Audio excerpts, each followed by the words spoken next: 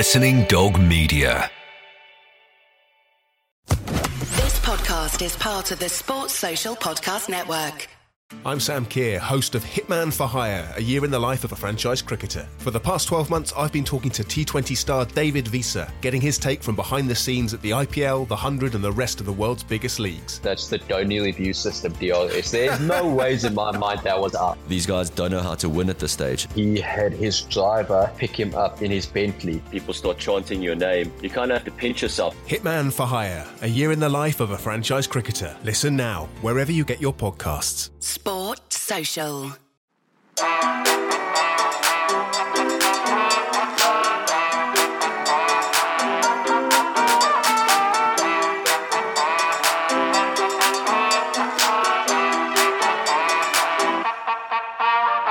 Hello, this is the Offside Rule World Cup Daily with Sky Sports. I'm Kate Borsay.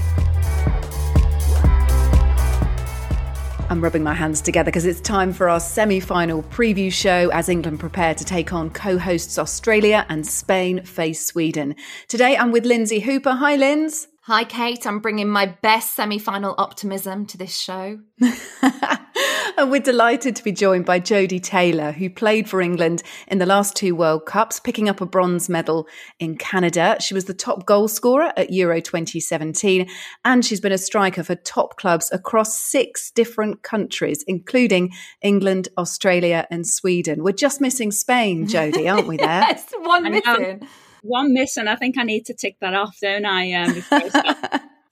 Let's get into the preview then, shall we? Both of you, starting with England against Australia.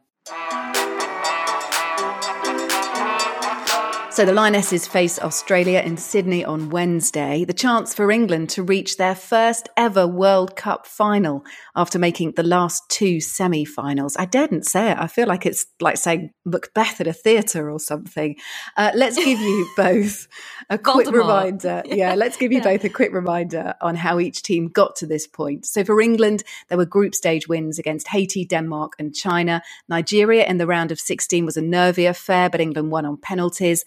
They then advanced to the semis after a 2-1 win over Colombia. For Australia, they won their group stage games against Republic of Ireland and Canada, but they lost to Nigeria. Their knockout wins against Denmark and France, which went to that insane 20 penalty shootout. I've only just about recovered, Jodie. I don't know about you. England coming up against Australia, one thing that's important to remember, and I'm sure the Australians will take confidence from this, they're the only team that's beaten England under Sarina Wiegman. Plus, they've got that huge home support. Tell us about what you're anticipating with this one. It's going to be a great game, isn't it? It's a shame I wanted this as the final. From my experience, playing against host nation is difficult. There's just so much more energy. You talk about the 12th player and it exists. Just the energy you get from being at home in front of your people, your friends, your family. I remember that at the Euros against the Netherlands, and you get to this point, tired legs, and it's just this surge of energy that the host nation just have. I think England have been in this situation. We have been there time and time again as well, and know what to expect. It's going to be such a good game. I actually can't wait to watch. Jodie, let's get into the game, shall we, and talk about how you think England are going to set up. Do we think we'll see Ella Toone in there? One criticism is that England have lacked creativity. That would be a job for Jordan Nobbs. I just wonder whether there will be any change or whether we're being a bit naive there, really. I think a little naive, yeah. I think changing to a 3-5-2, I think, has helped the Lionesses massively. I think we saw a spark that was missing. When you think about the build-up games to the World Cup, not creating that much, not quite getting the results that we're used to seeing, and the first couple of games in the group stages too. I think that the change of formation has helped. I can't see much changing now. I think it's quite bold to start a Jordan Nobbs or someone else who hasn't really featured in the tournament so far. I just can't see it changing much. Of course, Lauren James would be playing if she wasn't banned, which is a huge loss for the Lionesses and a player that we're really starting to rely on in this tournament. But that's football. How do England then create more with the same formation? Where does it come from? Yeah, the key for me is Lucy Bronze, Rachel Daly as wing backs in those half spaces to drag out full backs, because I think we've seen it in moments where it works really well. Then you've got Russo running the channel, Hemp running the channel, which they're so good at. And it's that dynamic movement, dragging centre-backs out of the central areas, which centre-backs don't like to come out of central areas. And I think if they can do that more, disrupt Australia's shape, because they're very disciplined defensively, Australia. They've kind of, coming into their form and how they play, and they're hard to break down. And I think if we can drag them out of positions, especially in wide areas, we need movement from the forwards in the channels. And I think that's what's going to be key for England. Are they going to face a physical test, do you think, Linz? Maybe the most physical test of the tournament so far against Australia? They do have some gritty players. We don't know how much time Sam Kerr's going to have. I don't know about the most physical, because I think Nigeria showed what a test they were. And although they were tactically spot on as well and technically brilliant, I think that physically that was always going to be one of the biggest tests. And then Colombia even, I mean, they're not a side that roll over by any stretch. They are very much front-footed, in your face, don't give you space or time on the ball. So in a way, I think sometimes you look at the way a draw opens out and the way that it all comes together for the semi-finals, and you look at it and you think, well, this was perfect preparation for England. I think sometimes we think, well, they haven't gone up against one of the biggest nations. We've seen a lot of them go out early doors in this tournament. But then when you look at the teams that were left and the ones that we had to go up against, I think that test has been great preparation for what's to come from Australia. One of the things that I've identified is the midfield for Australia. And I know that we'll probably talk about the defence because they have been really solid. But I think given that they haven't had Sam Kerr, and this could be a match where she starts for the very first time, of course, but she's only been a bit part player this tournament, coming off the bench. I think they've coped admirably in terms of attack and the way that they've supplemented her absence with top performances. And I look at that midfield for Australia, and you've got Ford and Rasso on either side with Gorry and Cooney Cross in the middle. And I'm really hard pushed, Jodie, to think of a better midfield that's performed this tournament. I think they've been sensational and stepped up. They've got goals, they've got assists, and that would be a real worry for me. And I wonder whether you think their midfield's stronger than the England midfield. Yeah, possibly. I think they've performed better this tournament. The Nigeria game for me was a huge test for the Lionesses. Player for player marking in midfield. I don't think European teams, especially Lionesses, are used to coming up against African nations and the likes of Colombia. We're not used to it. And I think that was a huge test. That physicality in midfield and getting essentially marked out of a game, not used to it at all. So I agree that I think that we've had some really good challenges and tests through this tournament. I think Australia will feel a bit more comfortable in comparison to playing Nigeria and Colombia. We're used to playing with the Australian players more and against that type of style. It is going to be a battle in midfield, and that's why I do think out in wide areas is where the game is probably going to be won or lost. Same for Australia. They have a lot of pace. They're very dynamic up front too, and they can break quickly. So it's going to be a real test for both back lines, I think. A lot of those Australia players know the English players very well, and vice versa. A lot of them play together at club level. That's going to be important as well, isn't it, Jodie? Do you think Australia are going to change anything about the way they play? We will hear from an Australian journalist shortly, so we'll kind of get the full skinny on it. But do you think Australia will change anything, just bearing in mind what England offer, strength on the wing? I'm not sure they will. They've built into the tournament, haven't they? And I don't know why they would change what they're doing. It's more so, will Sam Kerr start is probably the bigger question. And how do you utilise Sam? I'm impressed with how well players have stepped up. Hayley Rasso stepped up in games. Caitlin Ford had an excellent game. You know, they've had people step up in big moments to score the goals when right up until the first game, the day before the first game of the tournament, it was Sam Kerr they were all relying on. So they're going to be so confident knowing that they've got Sam back for even more minutes. Now it's just how do they use her? Do they start her or do they bring her on?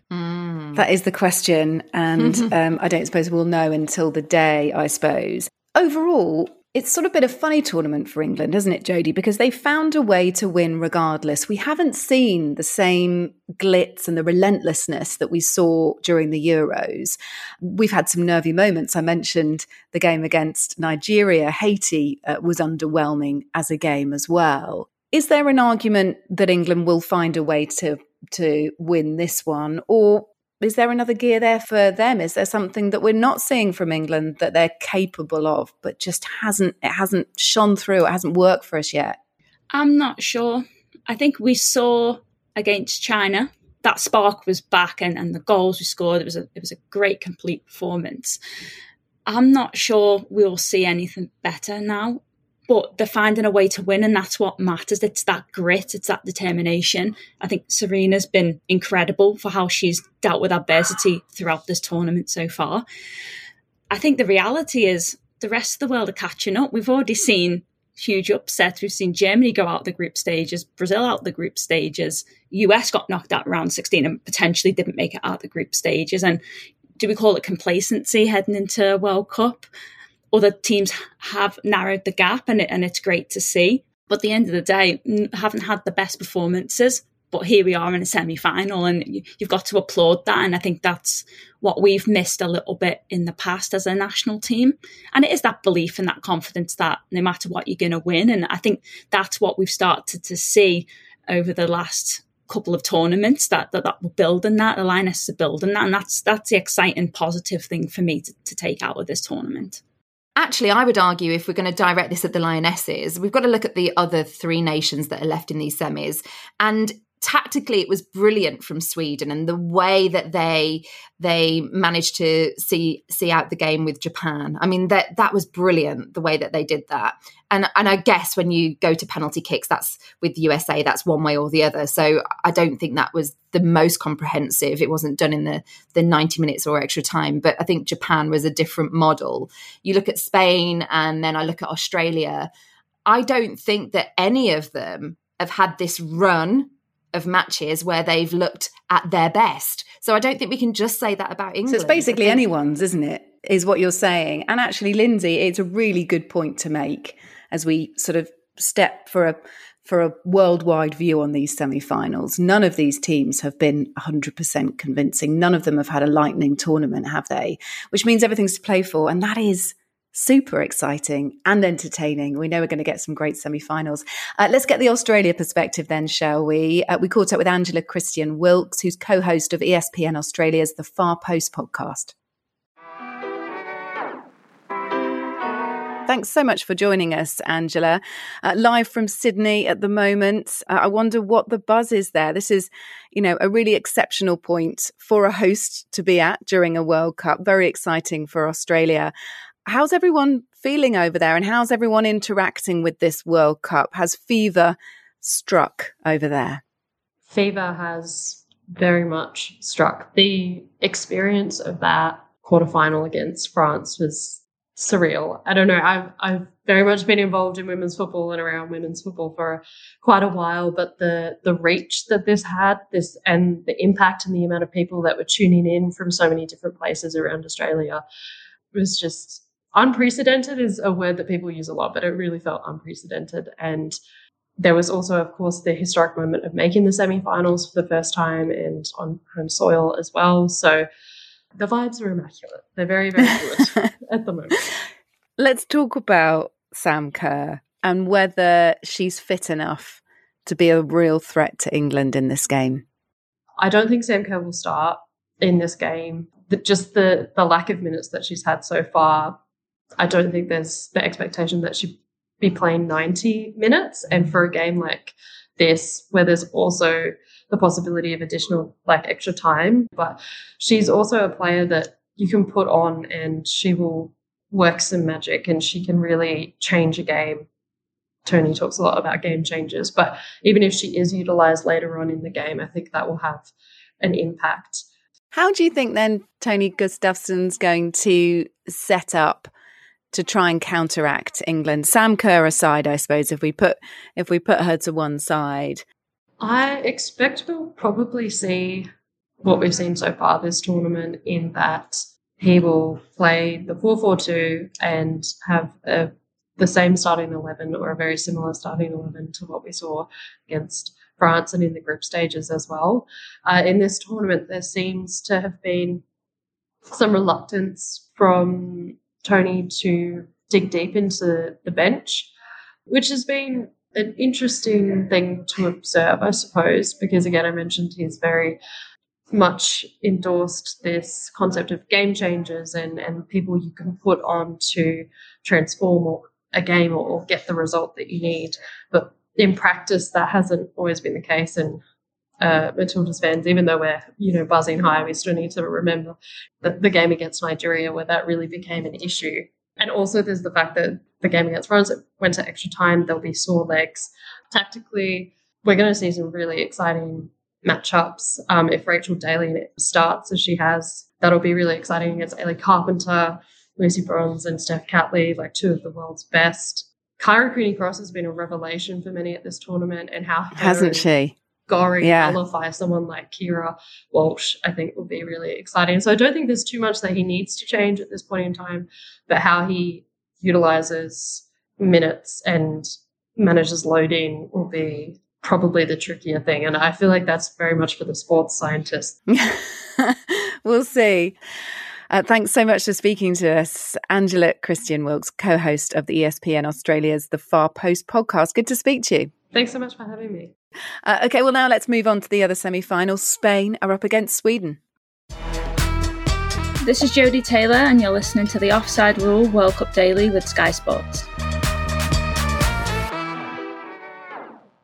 So Spain plays Sweden on Tuesday in Auckland in what will be the last match of the World Cup in New Zealand. Here's a quick reminder on how each team got to this point. So Sweden have won every game at this World Cup, beating South Africa, Italy and Argentina in the group stages. Then followed a round of 16 win against the USA that went to penalties and a 2-1 win against Japan to get them to the semis. For Spain, there were group stage wins against Costa Rica and Zambia, but a heavy loss to Japan. There followed wins against Switzerland and the Netherlands to earn Spain a semi-final against Sweden. Well, DAZN women's football reporter Alex Ibatheta is with us to discuss this one. Hi, Alex. Thanks for being with us. Should we talk more wholly about both sides to start with, of course, with your Spain focus as well? Where do you think Spain are going to threaten Sweden the most? Yeah, I think Spain have obviously showed their strength in attack, particularly the midfield going forwards. When you look at the attack of Spain, you obviously have Alexia to start with. That is kind of the best name in any squad right now. Aitana also has been playing outstanding. Teresa Bellera has been an amazing pivot. But then you have Mariona, you have Esther Gonzalez, you have Alba Redondo, you have Mariona Caldente, who have been quite strong. And you look at the way that Sweden kind of play, and they play in a very defensive block. They obviously play 5 in the back, well, 3 in the back, defend with 5 in the back. So when you look at the spaces that they leave in the midfield, you would think that Spain's advantage in the midfield and the attack would kind of overpower that. But at the same time, you look at the flip side and you look at Spain's weaknesses in their defense, and you kind of think that potentially with the wing backs that Sweden would kind of exploit with their top two, it would be quite interesting. But I think Spain particularly have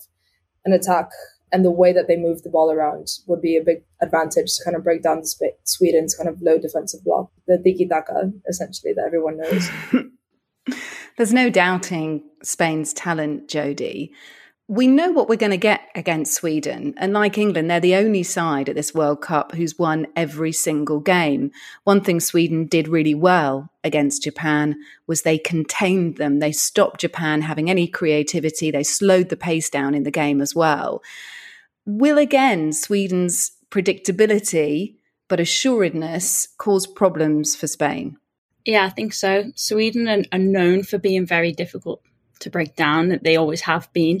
You know, they've had a really tough run in this tournament so far, beating the US, playing Japan, now Spain. And, you know, I think what's got them so far has been how well that they can defend. You know, they're not the most exciting team to watch in this tournament, but they're experienced and they know what they've got to do. And I expect them to play a similar game as they have against Japan in the last game. How do they exploit then Spain's weakness in defence? Because that's what it's going to be, isn't it? Looking for opportunities here. I mean, clearly Sweden are a huge threat on set pieces. That's where a lot of their goals have come from. I would like to see Sweden get Blackstenius in the game more. You know, we've seen in the WSL for Arsenal how good she is on the back shoulder and on the counter. I don't think they've quite utilised her this tournament, but we know what she's capable of when there's space in behind. And for me, I think Spain are going to have a lot of the ball. Sweden will be comfortable just defending in a lower block. But I think there's moments where they can catch them on the counter. And we saw that when Spain lost to Japan, how vulnerable they are on a counter. So, I think that's an area that they can really exploit them on. But for me, it's going to be set pieces where the goals are probably going to come from for Sweden. You've absolutely forgotten Sweden's secret weapon in this tournament so far, Musovic, their goalkeeper, with the protective ring around her, which you jokingly said was the goalposts last time, Lindsay. So she'll be a big part of that, of course. Let's switch focus again to Spain. We criticised them, actually, after their game against the Netherlands, Alex, for not being ruthless enough. We know about their flair and creativity, but it still feels like we're yet to see Spain go full throttle. Is that a fair comment? I think that's definitely fair. When you look at the history of both the national team and the clubs that most of the players play for, particularly Real Madrid and Barcelona, Spain, I think that was their downfall in the 2019 World Cup when they played against the US. Spain didn't capitalize on any opportunities that they made, and they've gotten better. They've gotten way better. I think they have a lot more confidence on the attack, in particular players. Alba Redondo was obviously in the gold boot race for Liga F, and she obviously wasn't there in the 2019 World Cup. With everything that's happened behind the scenes, I think a lot of the players are quite motivated to do well, and a lot of the younger players are quite motivated. So they will take those individual chances that potentially, an older veteran player would be quite keen to kind of pass the ball instead of shooting. So you have the Salma Pariahuelo, you have Atenea del Castillo, Alba Redondo, who are quite keen to take those individual spotlights. But it is definitely fair to say that Spain are, we saw it against Japan. Japan had 3 counterattacks and 3 goals, and Spain were dominating the ball until then. Sweden would have the confidence to kind of go into this and be like, all we need is 3 counterattacks and 3 goals. Sweden, okay, we're going to say that they have the experience. They're the ones going into this now with the highest ranking as well into the semi-finals.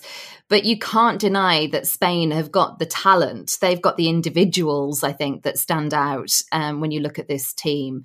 But it's those individuals as well, Alex, that have also questioned the management. They're the ones that have also gone and said, look, we haven't got far enough in these tournaments. We should be doing better. So when this team is on the precipice of potentially being in a final, what would that do for Spanish football? Would it appease them as players? Would it appease the fans and the press back home? Reaching a final, has reaching a semi-final already done that? I think Christian Press summed it up quite decently. Obviously, Christian Press is quite close with a few players playing with Jenny Hermoso, Alexia Putellas, and she summed it up in the sense that if Spain win, they have a bigger voice. Obviously, with the whole protest and the federation, and the respect that the players have individually is quite low, I think, especially in Spain. Because I've been kind of torn. It's like, do you want to see a manager that doesn't deserve success be successful, in contrast to players who deserve success because of all the hard work that they've done and the historical moment that they've come to reach this game? As you mentioned, they've never gone past a quarterfinal of a major tournament. So this is, quite successful to get to the semifinal already.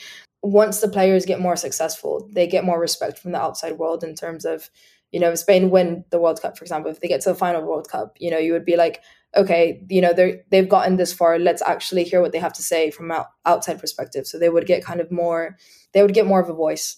Yeah, certainly. We hope so too, whatever the outcome. Alex, it's been lovely to speak to you. Thank you. Best of luck to both Spain and Sweden, if I'm to be fair, across the board. We'll see who makes it to the final. Alex Ibartheta, thank you so much for speaking to us. Cheers. No, thank you for having me on. Well, with this one coming up on Tuesday, it's time to pick our ones to watch. As ever, here's producer Sophie with the updated rules. This is Ones to Watch from the Offside Rule World Cup Daily with Sky Sports, the game where you predict tomorrow's top player. So pick a player, and if they score, you'll get 2 points. It's 1 for an assist and for a clean sheet if they're a defender. A goalkeeper gets 2 points for a clean sheet and 3 for a penalty save in open play. If it goes to a penalty shootout, it's 1 point for scoring and a keeper gets 2 points for a save. Oh, and -1 for a red card or an own goal. We're going to be keeping tallies throughout the tournament for Kate, Lindsay, the pundits, the producers, and of course the listeners. So keep track of your scores and let us know how you're getting on. You can join in anytime by starting with the same amount of points as the person in last place. So pick a player and let's get started. I'm on the lead in 28 points. The producers are close behind on 27. The pundits are in third on 15 points. And who's close behind the pundits in last place on 14 points? That'd be me. So it's time to try and rectify this. And luckily, there are still more games to play. We're just going to focus on Spain versus Sweden and that semi-final. I would like to know, please, who are your ones to watch? Lindsay Hooper. Big time game, big time player, Alexia Putellas. I'm going in Alexia Putellas. If she gets the minute, okay. Yeah. The producers are going for Aitana Bonmati of Spain. I've gone for Zecira Musovic, Sweden's excellent protective ring goalkeeper. Jodie, what have you gone for? I'm going to go with Ilestedt. I think she's been crucial for scoring goals, stopping goals, and I think she's going to get one. Amanda Ilestedt, loving the Arsenal connection as well there, by the way, on brand. Well, before we go, you may have noticed the Indigenous place names and flags on display at grounds in Australia and New Zealand. We wanted to look more deeply here on the podcast into Indigenous football culture and the potential, really, of this tournament for Indigenous people. More on that next.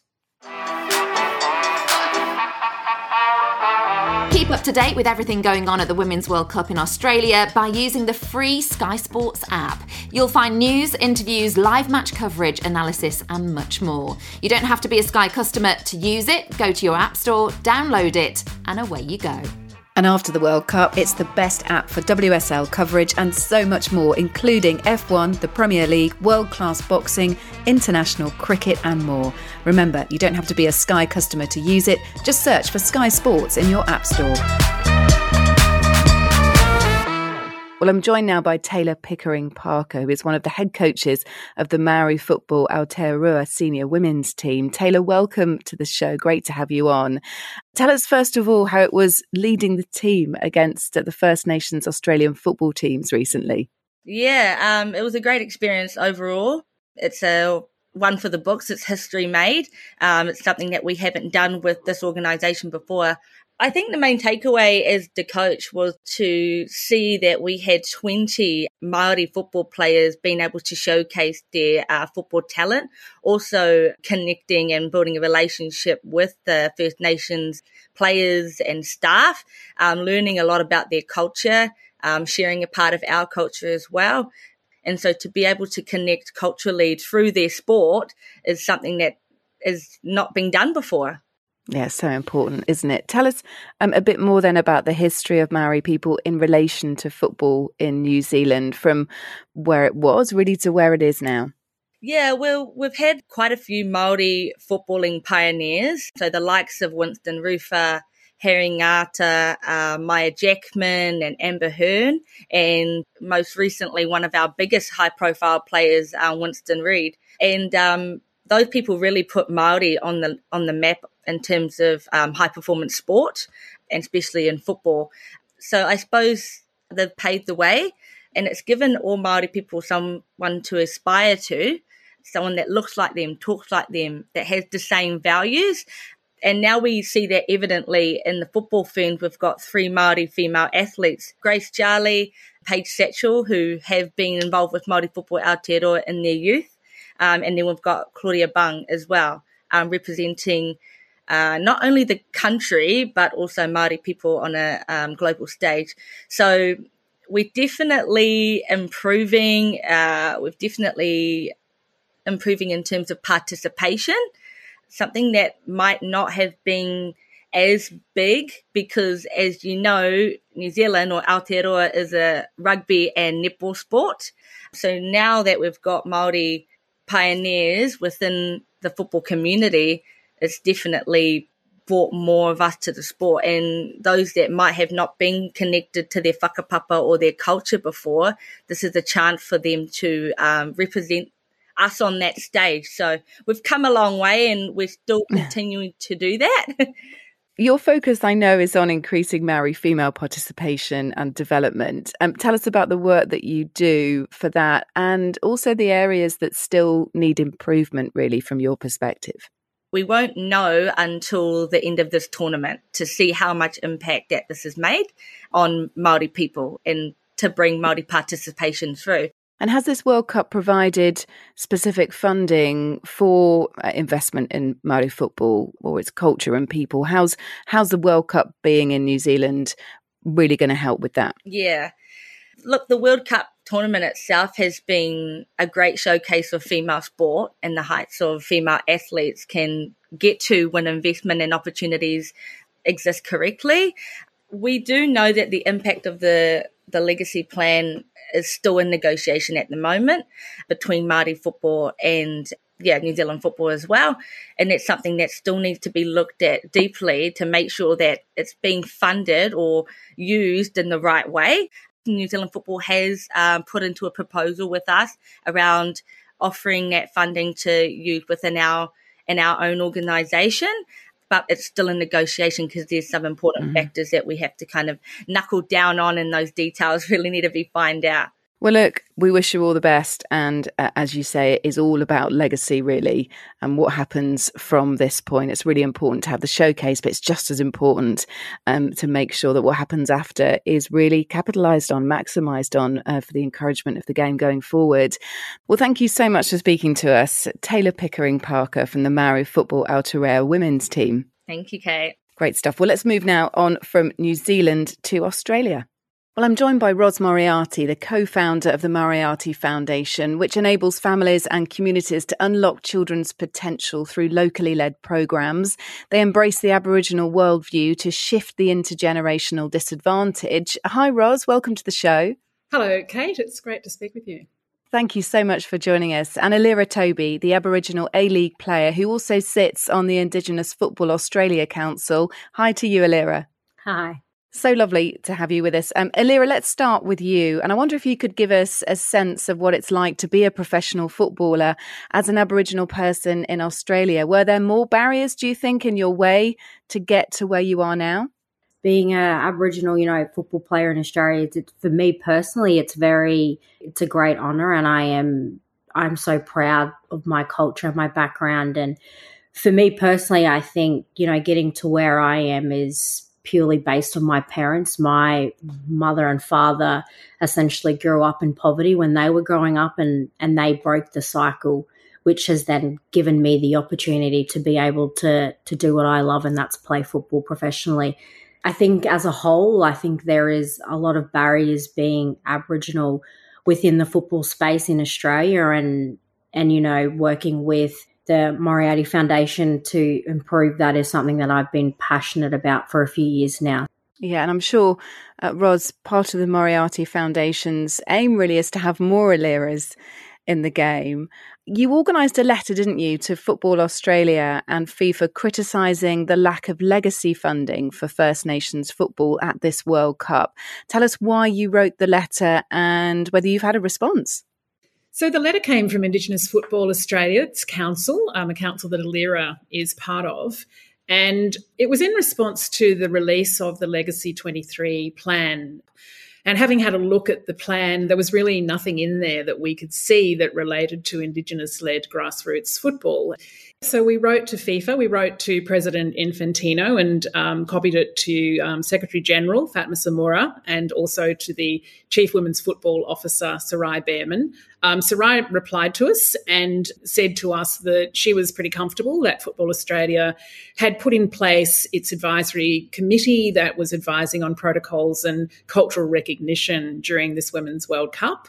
The council wrote again to Ms. Behrman and said to her, you've mentioned to us all the symbolism and the fact that cultures in New Zealand and in Australia are being recognised and being represented. However, that really underpinned our concerns rather than allayed them, that there was a lot of symbolism, but we couldn't see any, really strong support for opportunity for the thousands of Indigenous kids who come through grassroots programs. Alira, for you, I wonder if you think the World Cup has properly reflected Aboriginal culture. And also, I'd love to pick up on that legacy funding point with you as well. When we talk about where that funding needs to go from your perspective, how would it best be utilised? Because that's what you're not seeing yet, are you? You're not seeing figures put on bottom lines yet. I think FIFA as a whole in the World Cup, they have actually done a great job in representation. It's a great start. It's been positive, and I'm glad that they took the steps that they did in order to represent, the culture. There obviously can be more done, and I think, touching on the funding that we're not seeing and where it needs to go. For me personally, I think it needs to go to grassroots, and it needs to go out to, rural and remote communities and further out, because at the end of the day, they're the ones that don't have the opportunities that we have. And I just think it's important. You can't expect people to be, breaking the cycle or doing things out of the realm if there is an opportunity or pathways in order for them to be better and create better opportunities for themselves or communities. Look, thank you so much for speaking to us, both of you. It's so interesting to find out more. Thank you, Kate. Thank you. Well, that's it for today's show. Thank you as well to Lindsay Hooper and Jodie Taylor. Speak to you tomorrow. Sports Social Podcast Network.